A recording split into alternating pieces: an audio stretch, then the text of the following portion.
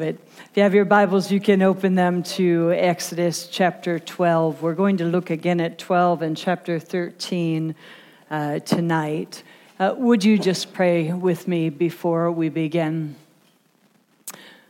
Father, I'm thankful for those that are here. I worried all day that this beautiful weather would keep people away. And Lord, for the people you brought, I'm grateful. Reward them for their faithfulness, Lord. I pray that you would give them a supernatural download of your word, that you would pierce hearts and minds with the truth of your word, and that you would truly transform and change us. Make us look more like you, Lord. I thank you that everything we need for life and godliness has already been given to us. We just need to learn to yield to it, Lord, and walk in the power of it. So now, Father, I ask that as we open up your word tonight, that you would illuminate your word, that you would bring supernatural revelation. Lord, your word says that we don't even need a teacher, that your spirit will teach us and guide us into all truth. And I pray, Lord God, that there would be such a heavy spirit of wisdom and revelation that would rest upon each person in this room, Lord God, that you would bring understanding and insight into your word. I pray, Lord, that you would give me just a supernatural download from heaven. Lord, that it would come into my ears and out my mouth and into the hearts and the minds of these men and women. Father, I have no desire to preach a message of human wisdom. I pray, Lord God, that it would be a demonstration of your Holy Spirit's power. In Jesus' name I pray. Amen.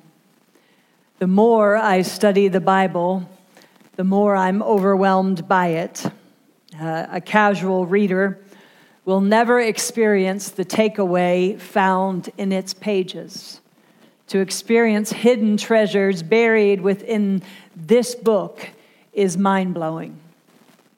One of the most fascinating of all things for me is to see the scarlet thread of redemption throughout the pages of the Bible. It reaches from Genesis to Revelation, and we see one picture after another pointing to our need for Jesus, the Lamb of God, the one who redeems his people and sets them free. The Bible is full of types and shadows, pointing us to Jesus. As we talked about last week, he is the Passover lamb. He is the lamb that's mentioned in Exodus 12. He's a type and shadow, or Exodus 12, what is full of types and shadows of Christ, our Passover lamb. And again, the scarlet thread in Exodus shows up and points us to our need of Jesus. And as we dug into Exodus 12 last week, we saw that scarlet thread clearly in what we read and what we know about Jesus. So I felt all week that I needed to just review it with you. I really feel like it's vital that you didn't just listen to a message last week, but that you get it deep within your spirit. And repetition is one way of doing that. So I want to review again tonight what we talked about, just briefly, what we talked about last week. Last week, you remember, we talked about the 10th and final plague that hit Egypt. It was the death of the firstborn. God said at midnight he would pass through Egypt and all the firstborn in the land would die. There would be no exceptions. No one would be excluded, from the firstborn of the lowliest slave girl to the firstborn of Pharaoh who sat upon the throne. We talked about the plagues being God's divine judgment against the people of Egypt. He told the people that at midnight the death angel would pass through and it would be a night of awful judgment. But I really want you to keep in mind that it did not come without warning. And God, in his mercy and grace, who knows that we have a God who is full of mercy and grace. And God, in his mercy and grace, had offered a way of escape.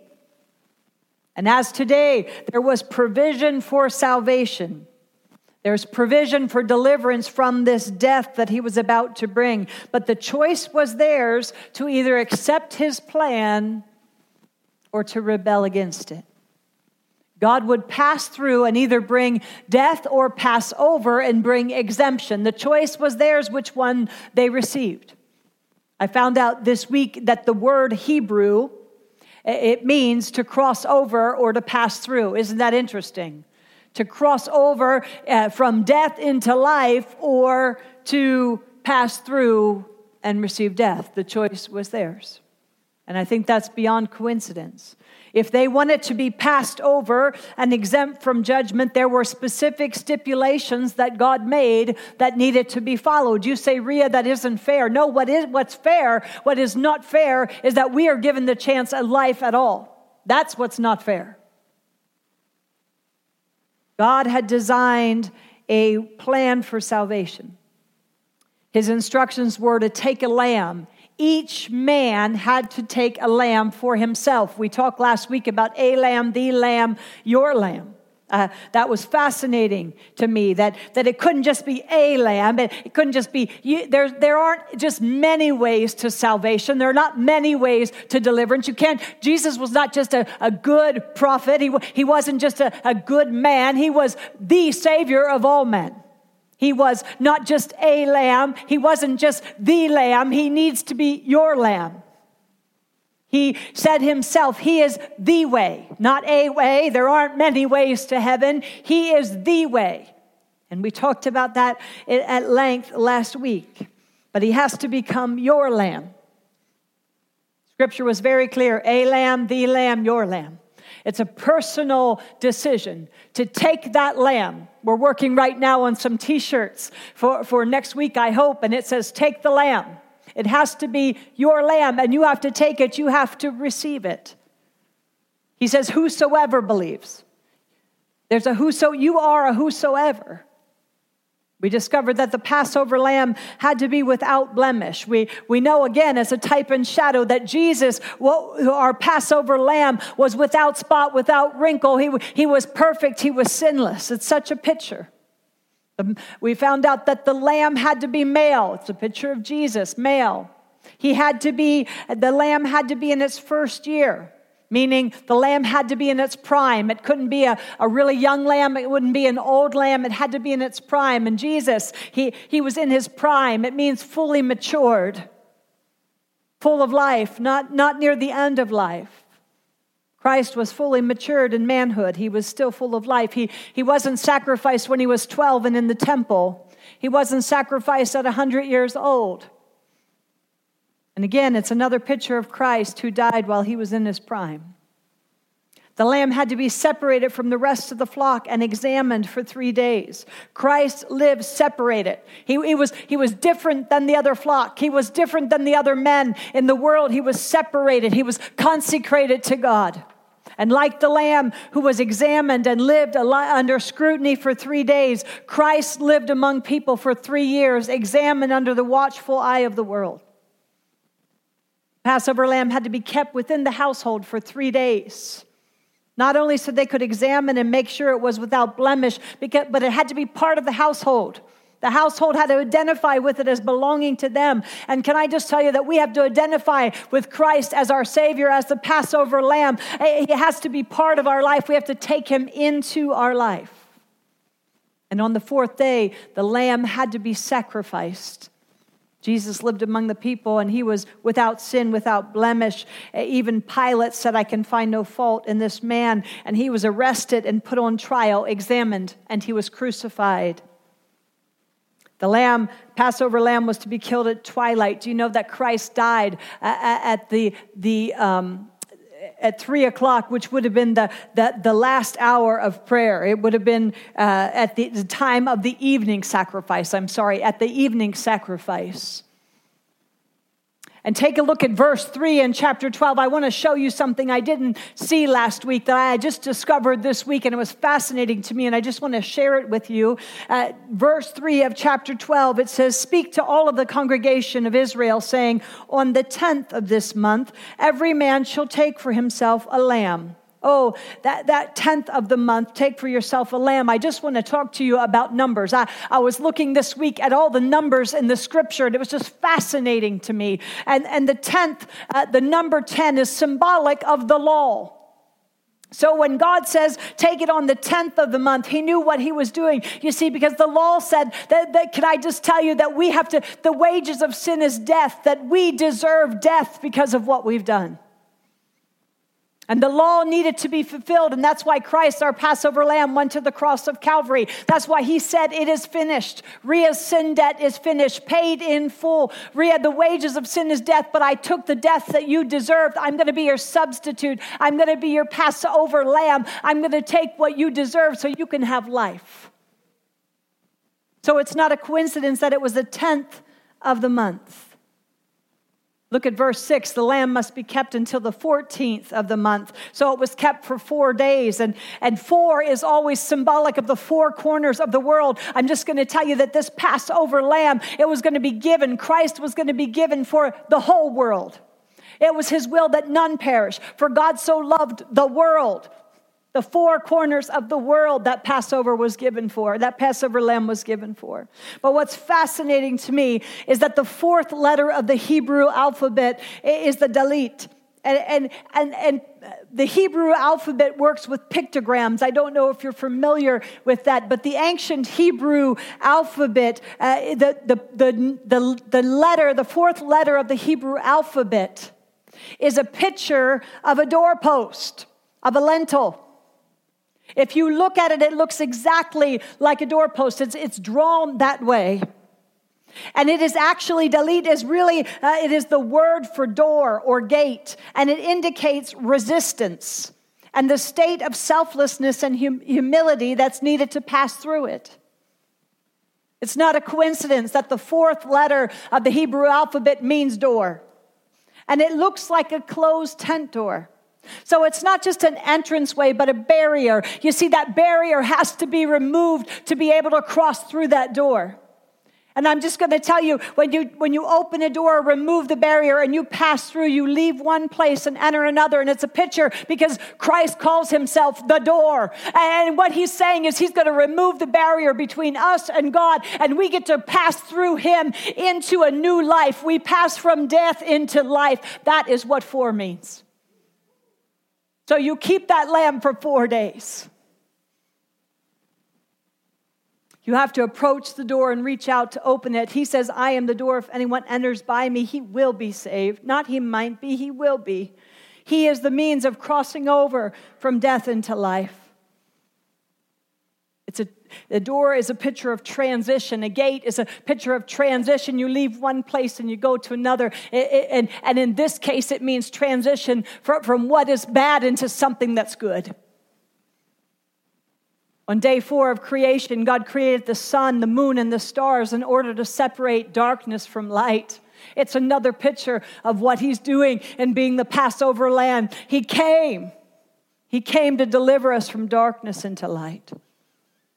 We learned last week that the Passover lamb was to be sacrificed and the blood applied to the doorpost and the lintel of the house. You see, that house would have been under the judgment and wrath of God, and the application of that blood on the doorpost said to everyone around them that they had put their hope and their trust in the lamb that was slain. And that lamb became a substitution for the death that should have hit their family. You see, the firstborn among men substituted himself. Do you see that on the cross of Calvary for us? And just like the Hebrews had to apply the blood of that sacrificial lamb to the doorposts and the lintel. We talked last week how when they did that, the blood would have run down and it would have made the shape of a cross. Oh, you see, God, none of this took God by surprise. You see, back in Genesis, the whole way into the New Testament, it was all pointing to the need of a Savior. Adam and Eve, what did God do when they sinned? He took a substitute, he killed it, and then he had put the skins onto Adam and Eve to hide their nakedness. He covered them with blood. Do you see it? And so even then, none of this is taking God by surprise. It's all calculated. It's all thought through. It's all pointing to our need of Jesus. It's interesting to me, we talked last week that the sad thing is that the sacrifice could have been made but never applied to the doorposts of their house. And in that case, the sacrifice would have been without effect. You see, Christ, your Passover lamb, died for you. But if you never apply what he did on the cross of Calvary to your life, it will be without effect. We have to make the choice to apply the blood of Jesus to our life through faith. So at midnight, when the death angel was passing through, it was looking for blood. And if it saw the blood of the sacrificial lamb, it would pass over. It would not visit their home. They would be exempt from the judgment that death angel was bringing. That was God's way of salvation. And the Lord said it will be a memorial. If you look into Scripture, it says this will be a memorial for the generations to come. That means for you and me. And it should be kept as an everlasting ordinance. I didn't tell you last week, but that word ordinance there means something prescribed. Oh, you don't understand. What he was saying is this sacrificial lamb, the Passover lamb, will be an ordinance. It's the prescribed method of salvation. There must be blood. We don't get to make the rules. We're just called to follow them. And the observation of this ordinance taught the people of Israel that if they were a blood-bought people, redeemed by the blood of the Lamb, they could have life. I was talking last week about how Scripture says they had to eat the flesh that night, and it was another type and shadow because Jesus said, unless you eat of my flesh and drink of my blood, you will not have life within you. They had to eat that sacrifice, and so do you and I. We have to partake in what Christ did on the cross. We have to receive it into our life. We talked about how it had to be roasted and not boiled, which I could preach on that one till I was blue in the face. But the word roasted there, it just means it's a picture of torment. It's a picture of the heat turned up in Jesus' life. He was tortured. It was painful. It's a picture of his suffering. But no bone could have been broken in that Passover. Do you see how there's too much here to be coincidence? There was not one bone broken in Jesus' body. We talked about how on a crucifixion, how they would always go and break the legs because they would push themselves up to try to delay death. And when they broke the legs, they wouldn't be able to extend their diaphragm and they would die by suffocation. So it is vital that you understand that not one bone was broken in Jesus' body, because I'm just here to tell you, he didn't come to live. He came to die so that we could live. He didn't fight death. He surrendered to it. And how our life would change if we just didn't fight death anymore, if we just died so we could live.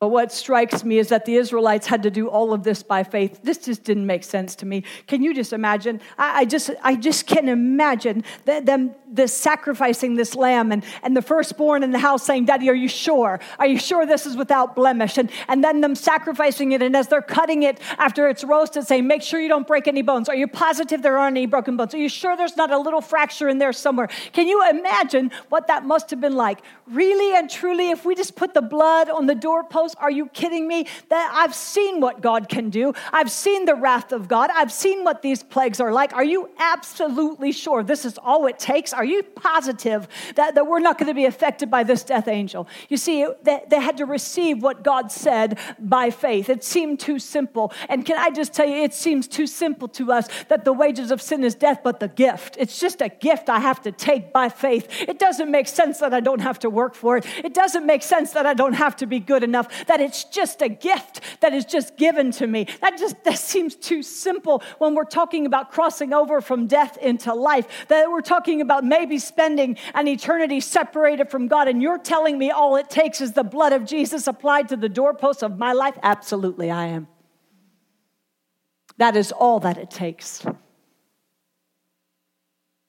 They had to eat all the lamb, and we talked last week about how no part of the sacrifice was to be denied. We had to accept the entire sacrifice and what it meant to us. It meant that he wasn't just our Savior, he was our deliverer. He wasn't just our deliverer, he was our Lord. He wasn't just our Lord, he was our healer. I could keep going, but all that entire sacrifice, what it brought to us, we have to receive it all. Partake of it all. Some of you like that he's your Savior, but you don't like that he's your Lord. We have to partake of the entire sacrifice and what it meant. They ate the lamb with unleavened bread, and that's what we're going to talk about tonight, and bitter herbs. And we talked about how bitter herbs, when they got that in their mouth, it just would like stick with them. It would be a bite, and it was a picture of the bite of sin, and how it just brings results. It brings repercussions that we don't like to have to live with. We don't like to have to taste. We don't like to have to deal with. Talked about how the Israelites were to live with their tunic tucked in and their walking stick in their hand and their sandals on. An Israelite would never have wore shoes in the house. And yet God said, I want you to have your tunic on and tucked in your belt. I want you to have your walking stick in your hand, and I want you to have your shoes on, ready to leave. And we talked about how the Lord spoke to my heart and said, Ria, that's how I want you to live your life, ready to begin your journey to the land flowing with milk and honey, to your promised land, which is heaven. We need to live ready for heaven. Are you ready for heaven? Just another type and shadow. We see over this whole passage in Exodus 11, we see such a picture of Christ, our Passover lamb. The Exodus would be one in haste, and it's a shadow of our desire to get away from sin and slavery quickly, to not entertain sin for a minute, because Egypt was a picture of slavery to sin. And so, as I said, the Bible, especially Exodus 12, is so full of types and patterns, and Passover is one of those types and patterns. It shows the pattern of salvation. The need for a Passover lamb, Jesus Christ, to be our substitute. And just as the Israelites were delivered from death by applying the blood of the sacrificial lamb to the doorposts of their home, so we are saved and delivered from death by applying the blood of Jesus to the doorposts of our life. But then we will read tonight that they had further instructions that they needed to get rid of and remove all the leaven from their homes. And that's where we're going to pick up tonight. And that's just a picture of holy living. And if you'll turn with me to Exodus 12, I want to read verses 14 through 20. So this day shall be to you a memorial, and you shall keep it as a feast to the Lord throughout your generations. You shall keep it as a feast by an everlasting ordinance. 7 days, and if you underline in your Bible, underline 7 days. 7 days you shall eat unleavened bread. On the first day you shall remove leaven from your houses. For whoever eats unleavened bread from the first day until the 7th day, that person shall be cut off from Israel. On the first day there shall be a holy convocation, and on the 7th day there shall be a holy convocation for you. No manner of work shall be done on them, but that which everyone must eat, and only may be prepared by you.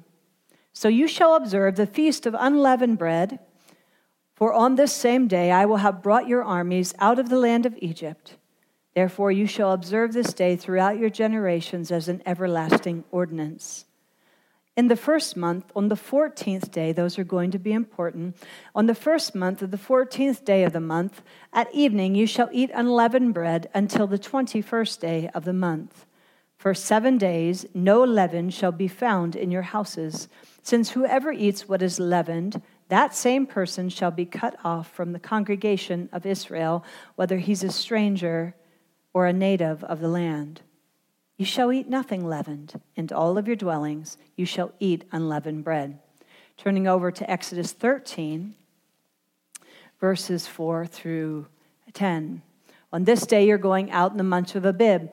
And it shall be, when the Lord brings you into the land of Canaanites and Hittites and the Amorites and the Hivites and the Jebusites, which he swore to your father to give you, a land flowing with milk and honey, that you shall keep this service in this month. 7 days, there it is again, you shall eat unleavened bread, and on the 7th day there shall be a feast to the Lord. You see, he's repeating himself again. He wants to make sure they get this. Unleavened bread shall be eaten for 7 days, and no leavened bread shall be seen among you, nor shall leaven be seen in your quarters. And you shall tell your son that day, saying, this is done because of what the Lord did for me when I came up from Egypt. Turning back to 1 Corinthians, this is where I'm going to teach from tonight. 1 Corinthians chapter 5. There's Acts and then there's Romans. 1 and 2 Corinthians. 1 Corinthians chapter 5, verse 6 and 7. Father, I thank you that your Spirit is here in power. I thank you that it's going to fall in might. I thank you, Lord God, that you're going to fill my mouth with your words, and the anointing that breaks every yoke is going to be upon me. I thank you that I'm going to preach as one with authority. And Lord God, it's not by might and it's not by power, but it's by your Spirit. And so, Father, I submit to your Spirit this evening, Lord God, and I ask you to just fill my mouth and open up hearts and ears, I pray, in Jesus' name. 1 Corinthians chapter 5, verses 5 and 6. Really important that you see this. Or 6 and 7, I'm sorry. Your glorying is not good. Do you not know that a little leaven leavens the whole lump? Therefore, purge out the old leaven, that you may be a new lump, since you truly are unleavened. For indeed, Christ, our Passover, was sacrificed for us. Therefore, let us keep the feast, not with old leaven, nor with the leaven of malice and wickedness, but with the unleavened bread of sincerity and truth. We saw in Exodus 12 and 13 that in the evening of Passover, God told the Israelites to get the leaven out of their houses, out of their homes. We've talked numerous times about our home being the temple of the Holy Spirit, the doorposts of our hearts. Do you see the connection here? And so when he tells the Israelites to get the leaven out of their homes, he's telling us to get the leaven out of our life. Do you see the connection there? And you say, well, Ria, what is the big deal with leaven? And why do I have to keep my house free of it for 7 days with this feast? Well, it's important that you understand that the number 7 is a number of completion or perfection. It's not 7 days. It's a picture of doing it until it's completely out. Do you see? And we're to keep our house free from leaven. What is leaven? And the leaven that the Israelites would have thought of when they heard this is not like the leaven we think of. We think of baking soda, baking powder. We think of yeast, do we not? And that would not have been what came to their mind. You see, leaven that they would have thought of would have been, when I was a little girl, my grandma used to make sourdough biscuits. Are anybody familiar? And she had what she called a starter. And everybody wanted my grandma's starter. She was such a good cook, such a good baker, and everybody wanted some of her starter. And what she would do is get a little scoop of that starter out, and she would pass it on to somebody. And then they needed to nurture that starter, and they needed to feed it several times a week. They would feed it with sugar. It would work for me. They would feed it with sugar. They would add things to it that would make it ferment and grow. So what started out as a little cup of starter eventually was enough for them. And that little starter would get in the dough that they would make these sourdough biscuits from. They'd just take a little bit of that starter, dump it in the dough, and then it would corrupt that whole dough. It would work its way through that whole dough. It would affect that whole dough, and it would cause it to rise up. Are you with me? What would happen is there's something about it mixing with the sugar in the dough that would cause carbon dioxide to really begin to build up and bubble up. And so it would blow up the dough. And what really made it look like it was more dough there, it never really made more dough. It just made it appear to be more dough. It just that carbon dioxide would just blow it up and give the appearance. Give the appearance. Somebody say appearance. Gave the appearance of really. It gave the appearance of being something it was not. And so that's the idea that they would have had when God said, get the leaven out. They understood. You see, the word leaven there that God used, it comes from the Hebrew root word, meaning to leave behind or to remain. It means a remnant. And so the starter they would have thought of was a remnant of the dough they had originally used. They would keep a little bit back and then use the other bit to bake the bread. But they would always keep a remnant behind. They'd pinch a piece off and leave some behind for the next batch. They'd work that left behind remnant into fresh dough that they were using, and it would work its way through, and it would affect that whole batch. It would corrupt, if you will, the whole batch. Webster says that leaven is something that modifies. Like sin, it affects whatever it touches. Leaven, if you haven't gotten it by now, is a picture of sin. It's a symbol of sin. It's symbolic of death and decay and how it spreads and infiltrates its host, us. Getting the sin out of our life is the picture that we've been given here. And just like when bread rises, it rises because the natural process of decay. That's what sin does to us. And just like leaven puffs up, you see, that's when Jesus said we have to be aware of the leaven of the Pharisees. What he was saying is these were the religious leaders, but they were puffed up with pride. They were puffed up with spiritual arrogance. They looked really good on the outside, but they were full of corruption on the inside. So he said, beware of the leaven of the Pharisees. He used that word leaven then. Like sin, leaven works silently, secretly, gradually. You can think, oh, it's not a big deal. I'm just gonna have to do this little sin. It's not hurting anybody. Nobody will ever know. It really isn't gonna hurt my relationship with Christ. It's just a little sin. And just like a little bit of leaven will leaven the entire loaf, so will a little bit of sin. We can't afford to have a remnant left in our life. We have to utterly destroy it. I love the stories in the Old Testament where they were told to utterly destroy anything that the enemy left behind. Utterly destroy the idols. Utterly destroy the high places. Utterly destroy anything that would bring sin into their camp. Completely destroy it. Don't leave any remnant behind. Leaven, like sin, its influence infiltrates the whole loaf, our whole life. And when we feed it like that starter, it will grow. It will grow.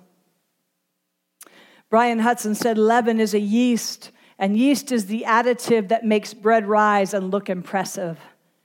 Yeast does not create more bread. It only provides the illusion of more substance. And we live in a culture where this is becoming the norm, where religion is filled with inflated egos or people who look impressive but are really just a bunch of hot air. People that look impressive on the outside but are full of death on the inside, like the Pharisees who work really hard to give a good appearance. But you see, the yeast, the sin of this world, instead of dealing with it, they've allowed it to infiltrate their life. Yeast produces that carbon dioxide, and you know that carbon dioxide is a gas that can be deadly. And sin is like that poison of carbon dioxide.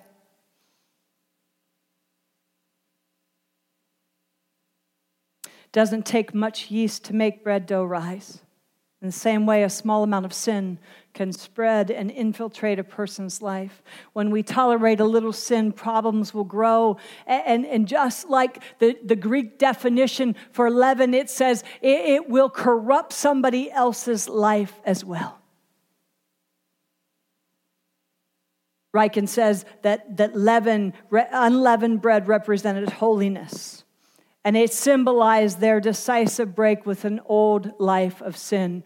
God was saying, do not tolerate any leaven. Go sweep your house clean. Look for it everywhere in your house and don't even tolerate a little tiny crumb of leaven. Sweep it clean because it will infiltrate everything. And I only want you to eat unleavened bread for 7 days. I want you to live a life of holiness. He's saying, consecrate yourself. You see, 7 days is important. What I didn't tell you, I told you that it meant perfection. It meant completion. But if you missed everything else I say tonight, don't miss this. You know what else 7 represents? How many of you know that when you're unclean in the Old Testament, you had to go through all these rituals and you had to present yourself to the priests? And for example, if you touched a dead man's body, you had to separate yourself for 7 days. A woman who was on her menstrual cycle had to separate herself for 7 days. If you had boils, you had to go to the priest and show them your boil, and then you had to separate yourself for what? Guess what? 7 days. I could just keep going with all of the unclean regulations in Leviticus that said if you do this, you have to separate yourself for 7 days. Do you know that when a priest was consecrated, when Aaron and his sons, I think it's in Leviticus, don't quote me, in Leviticus somewhere, where Aaron and his sons were being anointed as priests and they were being consecrated or set apart as priests. Do you know how many days it took for a priest to be consecrated? 7 days. You see the theme there? He says you're going to commemorate this day by getting the yeast out of your home for 7 days. 7 was a number of consecration. Priests were consecrated for 7 days.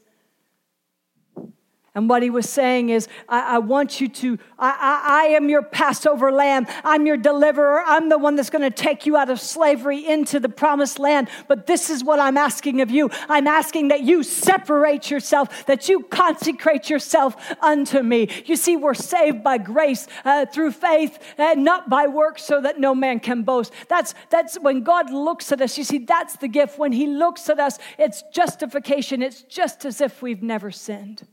We don't do anything to earn that. That is the gift that's been given to us. But the next step is sanctification. You see, our position before God, that's our position, is that we've been justified. It's just as if we've never sinned. When God looks at us, he sees the Passover lamb, the blood of the lamb, and the death angel passes over.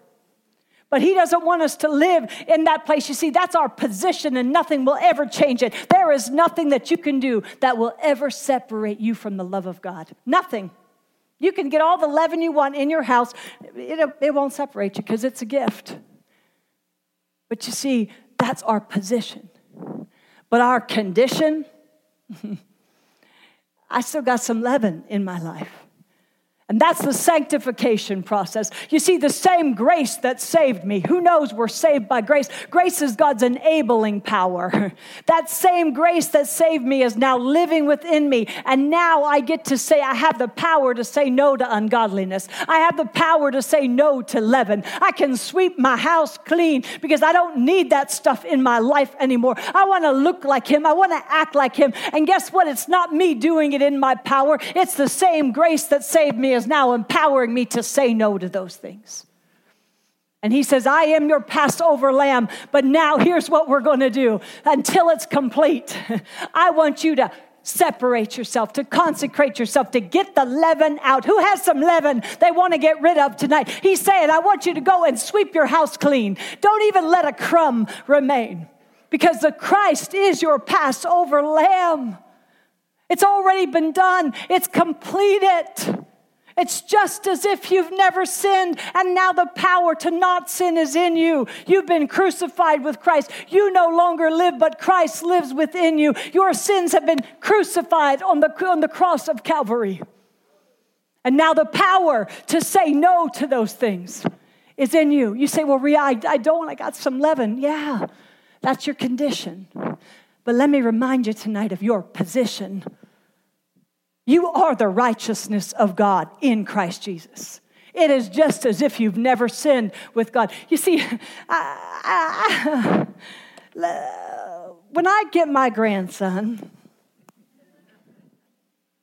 praise the Lord. I said to Brooke tonight, I was talking to her on the phone, and I said, baby girl, you're going to get so tired of seeing me. You're going to be like, Mama, it's time to go home. It's time to go home. You wore out your welcome. Because I'm just going to hold that little thing forever. I said, Ricky, I can hardly wait to hold that little thing in my arms. But who knows, the day's going to come when he doesn't want to be in my arms anymore. He wants to crawl, and then he wants to start walking. And I'm going to celebrate the day that he starts walking. But you know what? When he starts walking, I guarantee you he's not going to do it perfect. He's probably going to fall. Now, when my grandbaby falls, am I going to say, I can't even believe you did that. I'm done with you. GB's done with you. I'm not coming back here anymore if you're going to fall like that. Am I going to do that? I'm going to be like, you walked 3 steps? I can't even believe you walked 3 steps. Everybody cheer. I'm going to be coming here on Monday night and say my baby boy walked 3 steps. I'm going to be so excited about it. You are the righteousness of God in Christ Jesus. Are you going to fall? Are you going to mess up? Do you still have some leaven that you got to deal with in your life? Yes. But he is not angry with you about that. He's cheering you on, saying everything you need for life and godliness is in you. You got it in you, girl. You got it in you, boy. Tap into it. Start walking in it. And if you fall, I'm going to be there cheering for you to get back up. And that's sanctification. Work out your salvation, your deliverance with fear and trembling. It's a progress. Peripateo, Leah. It means to make progress in your walk. To make progress with Christ. That means I should look different than I looked last week. And that is not by works.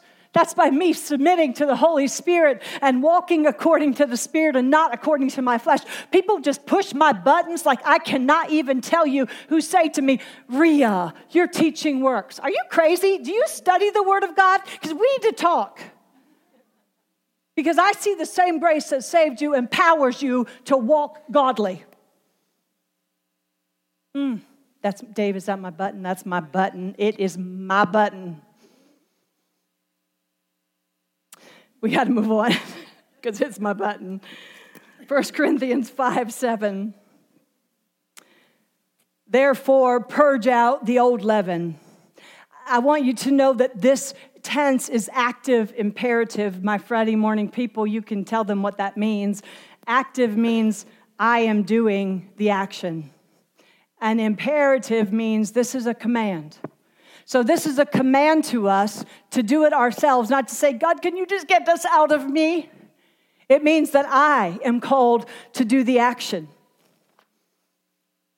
And he says, purge out the old leaven. The root word to purge is where we get our word cathartic. And I just love this. I couldn't have preached this any better if I'd made it up myself. I'm just telling you, the word purge out the leaven. When we get rid of the leaven, it is cathartic. I promise you.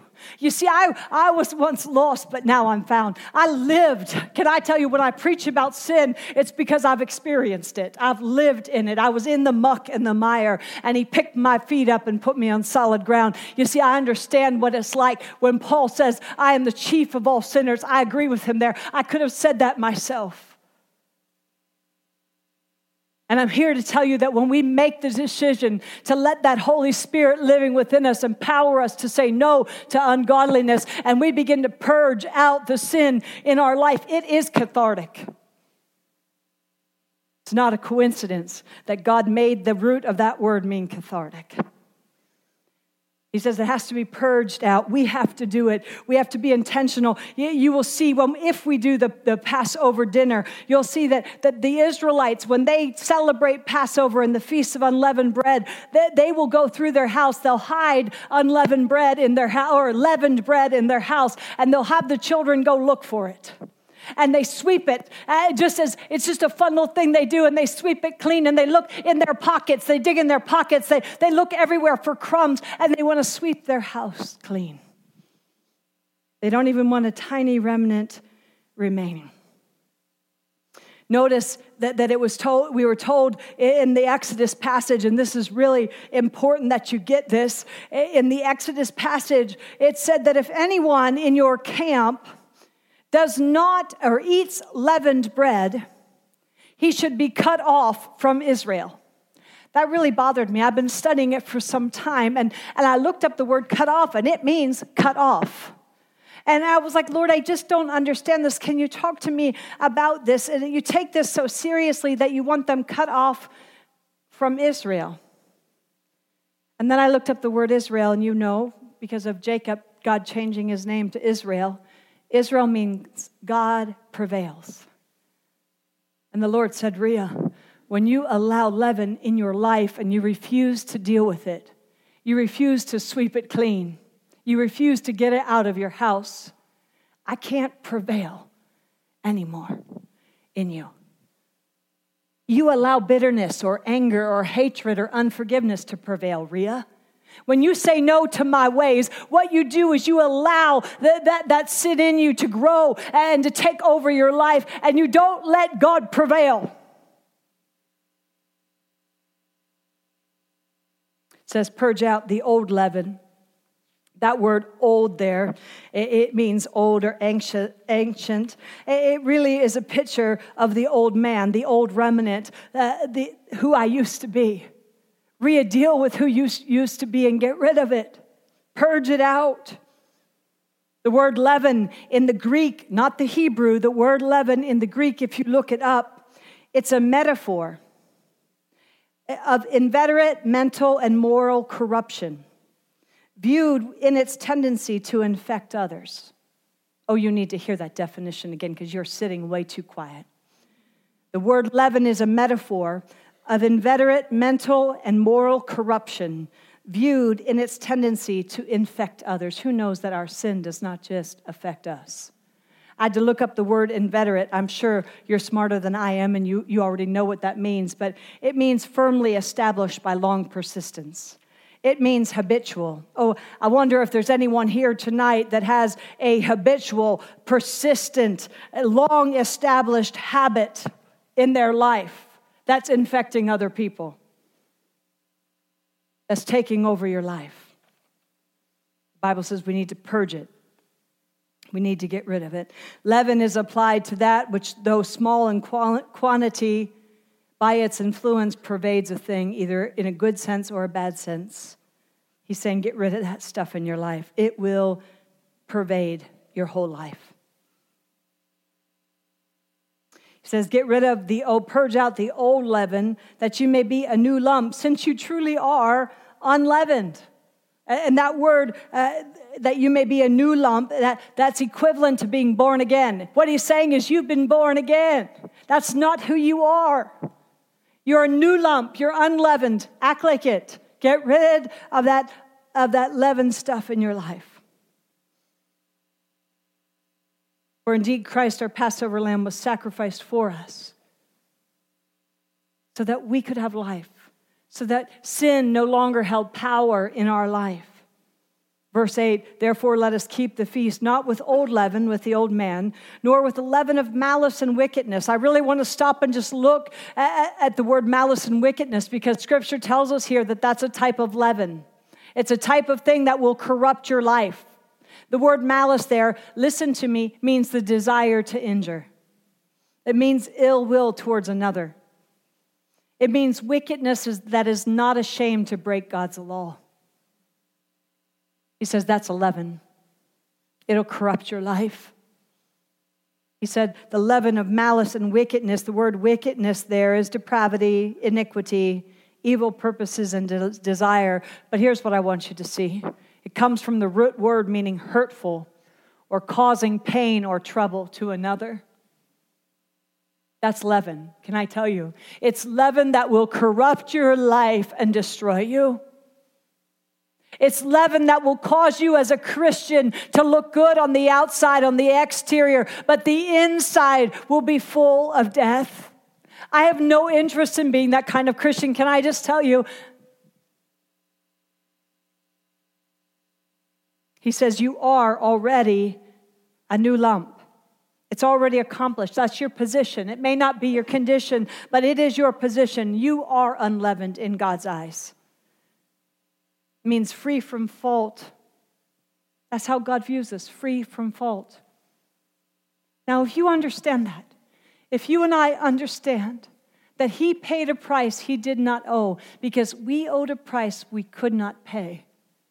That he is our Passover lamb, that he paid the wages of our sin so that we could have life and not death, so that we could cross over from death into life. Do you understand? Do you understand the power of this, that he is our Passover lamb, that we didn't deserve this. We deserve hell, and we got heaven. Do you understand that? All a work of grace, not anything we did on our own. A gift. Now, if we understand that Christ is our Passover lamb, why would we entertain even for a moment doing anything that would break his heart? And it's because we downplay it so much that we don't think it affects him. We have two extremes in regards to holiness. We either embrace it to the point of legalism, or we ignore it and it destroys our life. We're not talking about either extreme here. We're talking about the fact that we've been saved by grace. This isn't about works. It's about that same grace that saved us now, empowering us to walk out holiness. He says that everything we need for life and godliness, he put in us.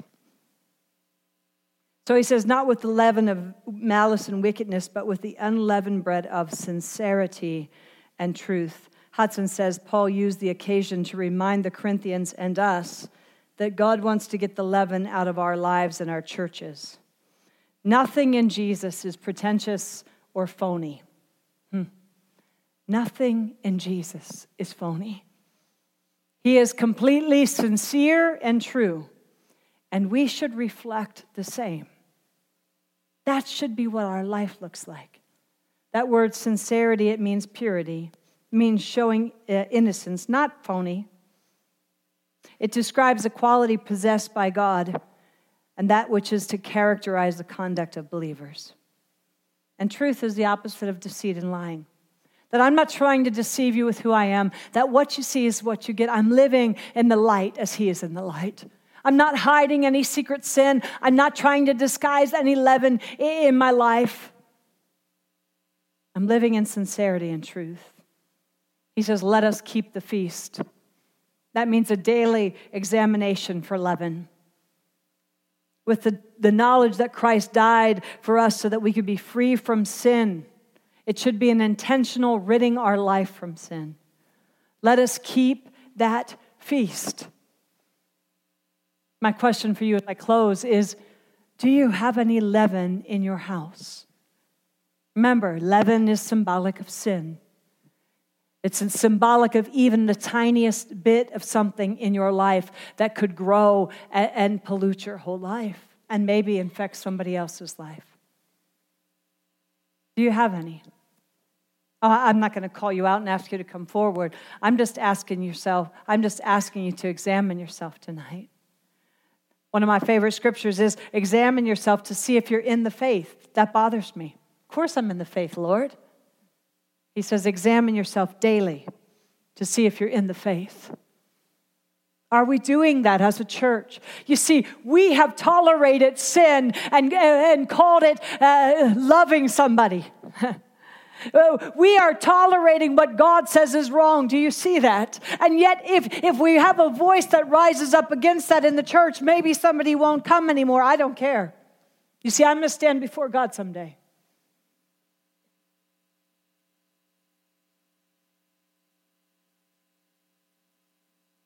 You see, people say, Ria, why do you minister to homosexuals? Why do you let homosexuals come to your Bible study? Ria, why do you deal with people who have addictions? You and Dave do that sexual addiction stuff. Those people should be put out of the church. Ria, you have such tolerance for drug addicts. Why do you minister to drug addicts, Ria? Aren't you afraid they're going to mess up your life? No, you know what I'm afraid of? I'm afraid of the person who has the leaven of a Pharisee, who works really good to look great on the outside, on the exterior, but the inside is full of corruption, and they're walking around giving bad name to the name of Christ. That's what I'm afraid of. I'm not afraid of the addicts. I'm not afraid of the prostitutes. I'm not afraid of the people having affairs. What I'm afraid of are the ones who are acting like they've got their life all together and are reflecting an image of Christ to a lost and dying world that is full of leaven. That's what I'm afraid of. Drug addicts, a piece of cake for me. You introduce them to Christ and they're all out. They need hope.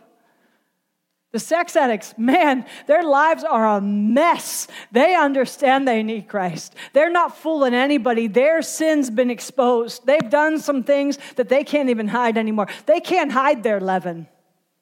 It's out in the open. It's destroying their marriage. It's destroying their career. It's destroying their reputation. That doesn't bother me. Homosexuals doesn't bother me at all. What bothers me is what bothered Jesus. Beware of the yeast of the Pharisees.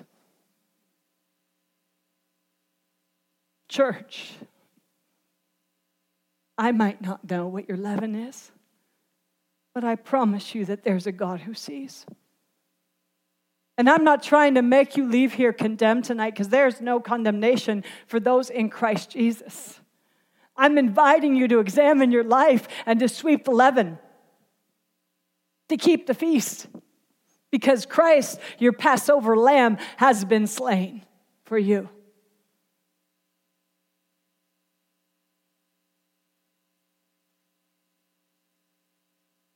I'm going to ask Ian to come forward and just close. But as he closes, I'm going to ask you,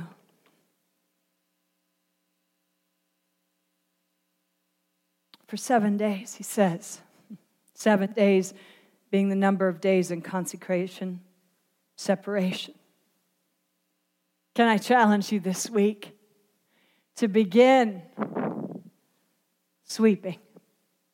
Saying, Lord, I'm going to separate myself from that sin that I really like to indulge in. I'm not going to excuse it anymore, Lord. I'm going to really look at that thing, and I'm going to believe that if you had the power, my Passover lamb, if you had the power to take me from death into life, you certainly have the power to help me walk away from this sin.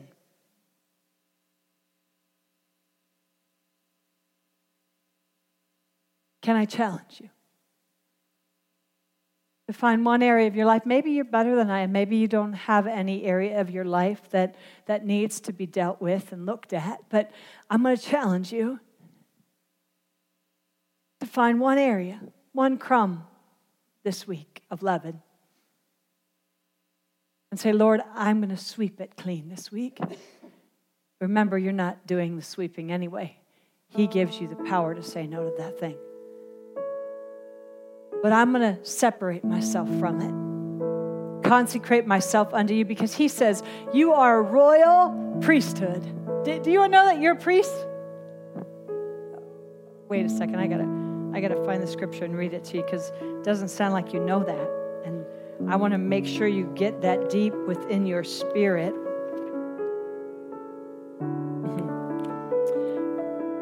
He says, but you are a chosen people. Oh, you've been chosen by God.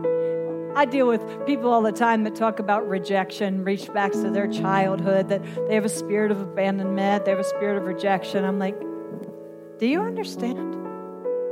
You've been chosen by God. Who cares who's rejected you? You've been chosen by the King of Kings and the Lord of Lords, the creator of this universe, the lover of your soul, the only one who you're safe with. You've been chosen by him. You are a chosen people, a royal priesthood, a holy, set apart, consecrated nation, God's special possession, that you may declare the praises of him who called you out of darkness and into his wonderful light. Revelation says, to him who loved us and washed us from our sins. That's our Passover lamb. To him who loved us and washed us from our sins in his own blood, and has made us kings and priests to his God and Father. To him be glory and dominion forever. Amen. Do you know that you're his special possession? One of my favorite scriptures is that you are his treasured possession. Do you know what that word means? You're his secret stash. You see, in Bible times, a king would have access to a treasury where all his gems and his treasury was, where all the valuable things were. But then he had this thing that was called, the word that's used for treasured possessions in the Old Testament, and it was his secret stash. It was his most valuable treasures that belonged only to him. That's the word he uses for you and me. That we are God's treasured possessions, his secret stash. Dave and I have 7 children. And when you're raising 7 children, it's every man for himself. Because, I mean, he's a pastor. We're feeding 7 children on a pastor's salary. It is every man for himself at dinner. And so what would happen is my growing boys, they would take a hamburger, and I might only have 1 or 2 extra hamburgers left over. And so they were terrified of not getting what they wanted. And so what they would do is they'd take a hamburger, then they'd lick their finger, and they'd touch another one. So they'd be like, yeah, nobody wants that. Set aside for me. And so that's how you learn to live when you're in a family of 9. And I thought Dave and I were above that. Then one day I was cleaning out Dave's nightstand. And I noticed there was an old T-shirt in his nightstand. I'm like, what is his T-shirt doing in here? It belongs in his big boy. And I pulled out the T-shirt, and I was shocked to find my favorite candy, a big stash in his nightstand drawer covered up by that T-shirt. He had a secret stash even from me.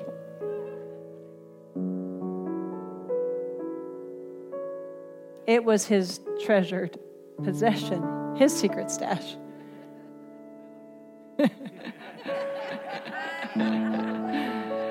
God says you and I are his secret stash, the one he keeps separated from everybody else, the one meant only for him.